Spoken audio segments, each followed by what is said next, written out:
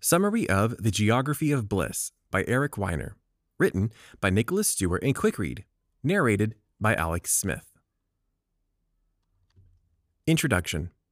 Happiness is a hard thing to quantify, but for those concerned about public policy and well-being, it seems a logical and necessary subject to approach with a more analytical eye. What causes happiness?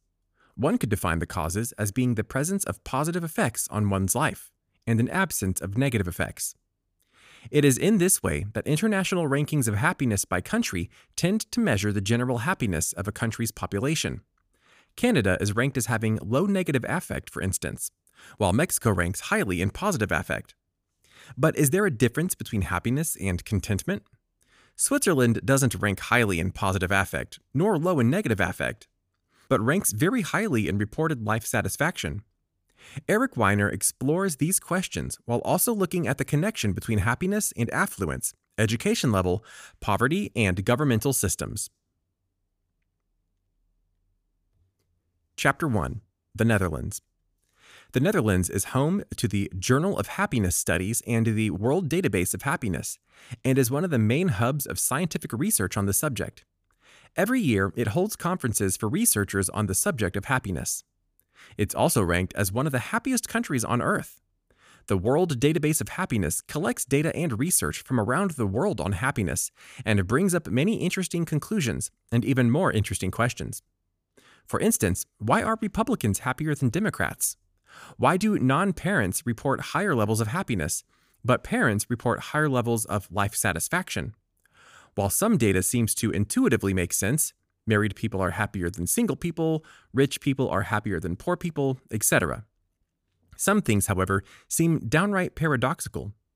The religious are happier than the irreligious, but secular countries on the whole are happier than religious countries. Or how the countries with the highest ranks for happiness also have relatively high suicide rates. So what really is happiness then? What common factors do happy countries share? If you were to ask the Dutch, happiness implies security. The Netherlands has some of the most comprehensive social safety nets in the world. The gap between the rich and the poor is very low, and extreme poverty and homelessness are virtually non-existent. You really wouldn't have to worry about money and getting ahead in life the way you do in other countries. There is security.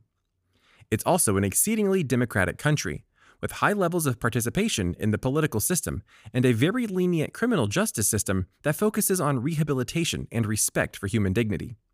However, there are other countries that aren't like this at all, yet report high levels of happiness. So, what gives? Chapter 2. Switzerland. Chapter 2 takes the reader to Switzerland, one of the highest-ranked countries in the World Database of Happiness. Initially, the author finds the country to be boring and a bit stiff. Everyone is always on time. The trains are always on time. The cities are immaculate and clean. Everyone seems concerned with being punctual and precise. But as he meets people and asks them about Swiss culture, he quickly learns these are in fact reasons for their happiness. The Swiss aren't like the Dutch in their drive to achieve equality. The Swiss have a similar cultural push to succeed and become wealthy as Americans do. But unlike the people of the US, the Swiss pride themselves on not showing off their wealth and success, on never behaving as though they're better than anyone else. They are taught from a young age not to stand out. And thus, whilst there are very wealthy people and less affluent people, it would be very hard to tell. I met a few Swiss people who couldn't even bring themselves to use the M word. They would just rub their fingers together and indicate they're talking about money. At first, this struck me as odd, given that Switzerland's economy is based on banking, a profession that, last time I checked, had something to do with money. But the Swiss know that money, more than anything else, triggers envy. The American way is, if you've got it, flaunt it. The Swiss way is, if you've got it, hide it. A similarity between the Swiss and the Dutch is their degree of political participation. Both countries have a citizenry that believe very strongly in democracy. However, the Swiss takes this to another level. Switzerland has a unique political system that combines elected representatives with direct democracy, which is to say, citizens vote directly on legislation themselves. They also have no executive position, no president or prime minister. Instead, their executive branch is run by a committee of 5 elected officials. The Swiss people that Weiner meets cite this as one of the reasons for their happiness. They place great value on having control of their own lives and government. The beautiful natural landscapes of Switzerland are also cited as reasons for happiness, citing research into the physical benefit access to nature has on humans. Access to natural settings, even just from a window view, is correlated with lower levels of the stress hormone cortisol. These combined conditions have led to high degrees of contentment and satisfaction. The author refers to this sense of equality, autonomy, and connection to nature as conjoinment, the state of joy and calmness at the same time. Chapter 3, Bhutan. The next stop on our tour of the world's happiest places is Bhutan. There's a pretty good chance you've never heard of Bhutan. It's a tiny mountainous nation near Tibet, nestled between China and India. The landscapes are stunning and serene, and despite this fact that its government is the polar opposite of Western countries, an absolute monarchy, it has a surprisingly radical concept, a gross national happiness measure. The government of Bhutan is mandated to try and increase the level of happiness of its citizens. The country also calls into question virtually all the reasons we've examined so far for happiness. Democracy? Bhutan has none. Affluence? Bhutan is often literally dirt poor, i.e., unpaved roads. It is in many respects a third world country. However, they do have some progressive policies that still elude much more wealthy countries like the US, namely universal health care and free education. One thing Bhutan has in abundance that it is not seen in Switzerland or the Netherlands is a strong focus on spirituality. Like much of India, Bhutan is a heavily Buddhist nation, mixed with indigenous animist beliefs that has led to a culture that focuses on the here and now, on accepting life, letting go of material desires, and being connected to the earth. The Bhutanese place very little stock in material wealth and certainly don't attribute wealth to success the way we do in the West.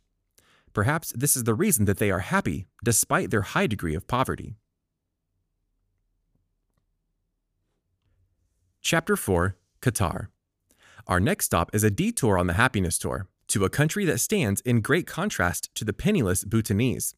It's Qatar, an example of the old lesson that happiness can't be bought. You might assume that living under an autocratic religious theocracy would make people unhappy, and it turns out you'd be right. Like Bhutan, Qatar was one of the poorest countries on earth until only a few decades ago. Located on the Arabian Peninsula, Qatar has very little in the way of the arable land. Prior to the 1980s, it was a country of nomadic, ununified tribes. And then, oil was discovered. The money came flowing in at an absurd pace, to the point that the country has no income tax, all utilities are free, as are healthcare and education. And on top of it all, every married man is given a stipend of $84,000 a year from the government. Qatar is notorious for seeming plastic and fake. There are material luxuries everywhere you look, but no art scenes, no great cinema, no music scenes. Culture is strictly controlled by the government, kept in accordance to an extreme conservative form of Islam. It is a country of shopping malls and swimming pools, but devoid of culture and humanity. And so it should come as no surprise that Qatar ranks very low in happiness. The government certainly doesn't help that matter. Despite providing for the material needs of its citizens, though it should be noted that there is a severely poor underclass in Qatar, including literal slaves, the Qatari government is brutal and autocratic. Public displays of affection are illegal, immoral behavior that isn't in line with extremist Islam is illegal. Prisons are rife with human rights abuse. Women are second-class citizens with virtually no rights. There have been numerous documented cases of women who end up in prison for premarital sex when they go to the police to report sexual assault. So what you end up with is a country of wealthy citizens unsatisfied with life. Most don't have jobs, crushed under oppression, with their humanity stifled. Affluence may or may not be necessary for happiness, but it certainly isn't sufficient for it. Chapter 5, Iceland.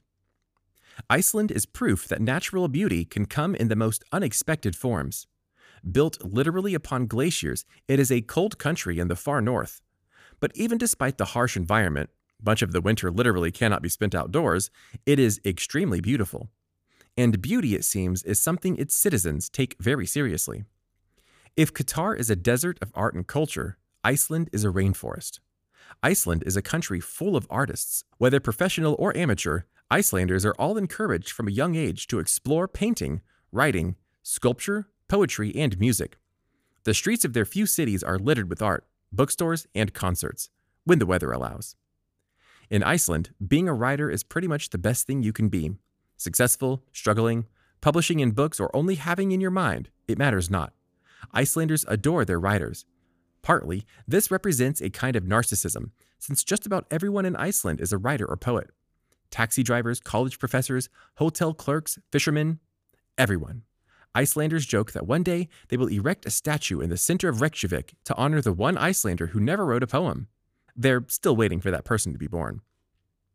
Iceland is also yet another country that places great emphasis on equality.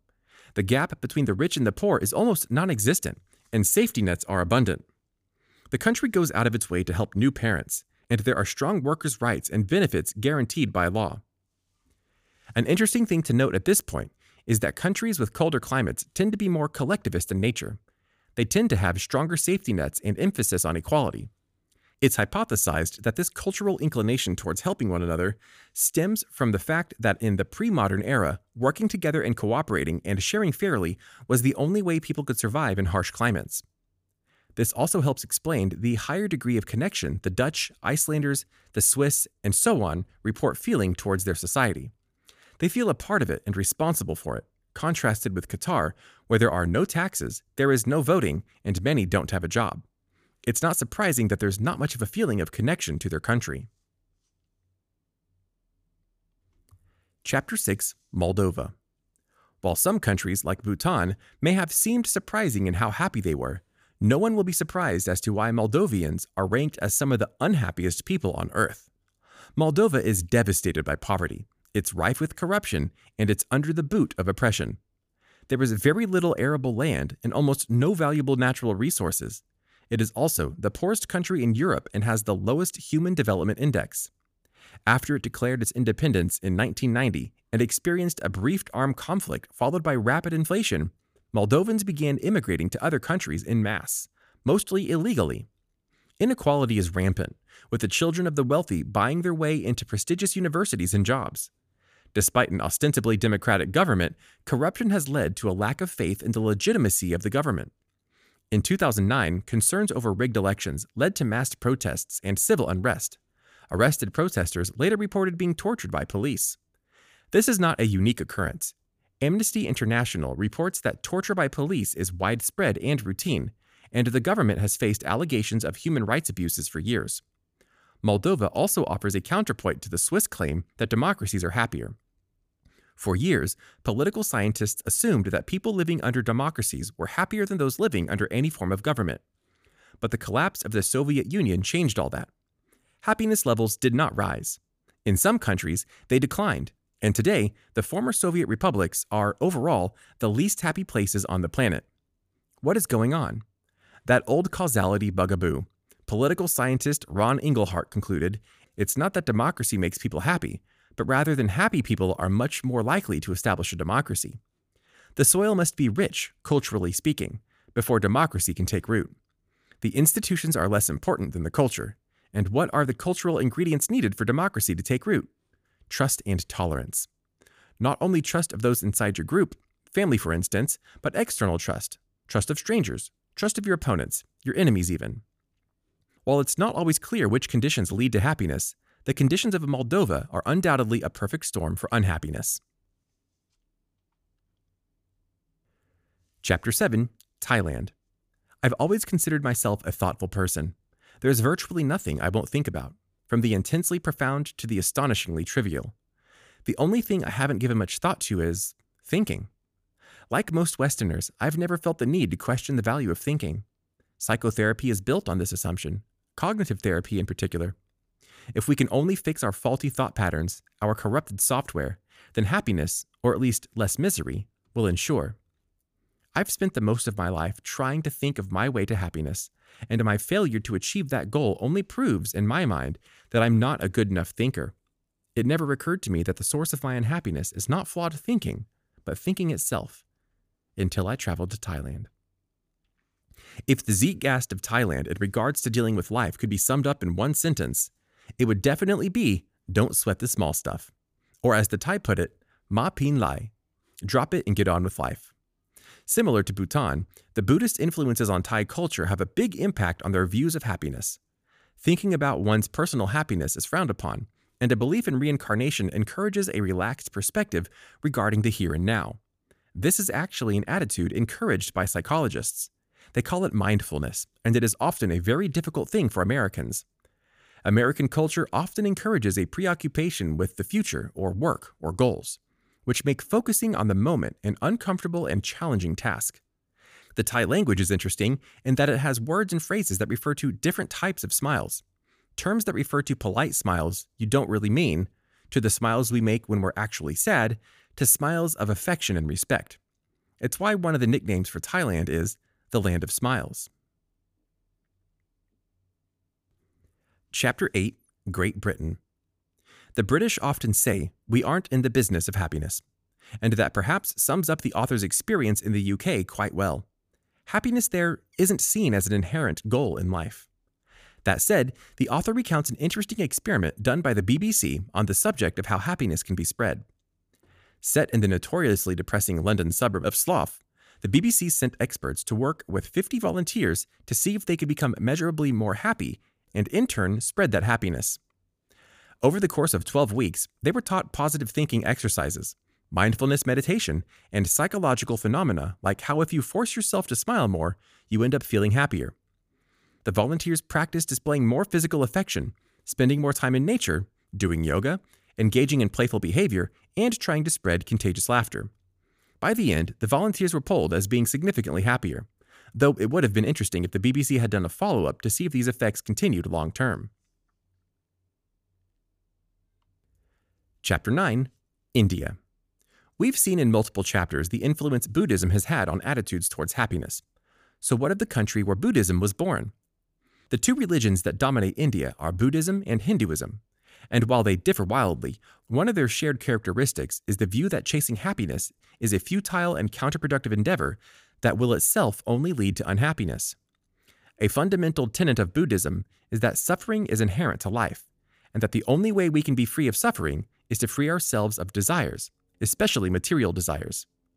While you might think such a country would be full of spirituality, unfortunately, modern India has a huge problem with religious grifters. Gurus and cult leaders are in abundance, and they sell enlightenment for a profit. Happiness is big business, and grifters will often claim that they have all the answers, while in reality, they give very little away. However, the roots of Hindu and Buddhist beliefs are still there. That and the more you pursue happiness, the more elusive it will be. That we are all subjects to karma. Karma is often misunderstood in the West as being what goes around comes around. But that's not quite right. Karma is more akin to what we might call fate. It is the sum total of your actions in this and past lives, and is essentially out of our control. What happens, happens, and trying to change that will only make you miserable. Chapter 10, USA. Depending on who you ask, it will likely come as no surprise that unhappiness is an epidemic in the United States. While the country itself is wealthy, happiness isn't proportionate. Happiness has actually been declining for the last 50 years, and rates of depression and anxiety have been increasing. Some might point to this as an example of how material wealth isn't a good predictor of happiness. But others might point out that while the U.S. has become wealthier, that wealth has not been felt equally. Income inequality is at an all-time high. The cost of housing, medicine, and education have continually risen, despite wages being stagnant for 40 years. And unlike countries like Bhutan, American culture views poverty as a personal failing.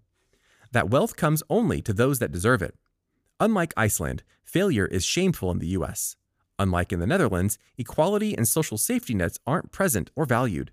Unlike Thailand, Americans are constantly encouraged to be on the move, to think of the future, to think where you are now is never good enough. A big issue for American happiness is the culture of overwork. Americans spend more time working than most other developed nations, and less time with loved ones. American communities are atomized, which is to say spread out and isolated. Most people don't even know their neighbors. Obesity is also correlated with higher rates of depression. One might be tempted to make a comparison to Qatar, but a significant difference is that America, despite this unhappiness, has an abundance of art and culture. In fact, it's the #1 exporter of art and music and media on Earth. It's the birthplace of jazz, the blues, rock and roll, cinema, comic books, and scores of the most well-known English-language writers. But these art forms were often themselves born out of inequality and struggle. It seems that unlike Iceland, where art is pursued as a form of self-actualization, Americans often pursue art as a means of expressing their unhappiness. Final summary. The path to happiness isn't a straight line. It's a maze. And there are certain constants that seem to exist. Material wealth can help in reducing anxiety and suffering related to poverty, but it can't provide happiness on its own. And after a certain level of wealth, it stops contributing to happiness completely. Community is universally important. Humans are social animals, and we cannot be happy whilst isolated. Autonomy and contributing to society seems to contribute directly to happiness, but it can still be obtained without them. Living in the moment seems to consistently be a positive influence on happiness. And ultimately, chasing happiness seems to always be futile. Happiness comes from the here and now, not from the pursuit of it. This audiobook summary was brought to you by Quick Read. We hope you enjoyed this audiobook summary. If you want more audiobook summaries like this, download our app in the App Store or Google Play and get access to thousands of other free book and audiobook summaries. Listen to them while working out or commuting to work and get the key insights of books in minutes instead of hours. Go to quickread.com/app and download our app for free today.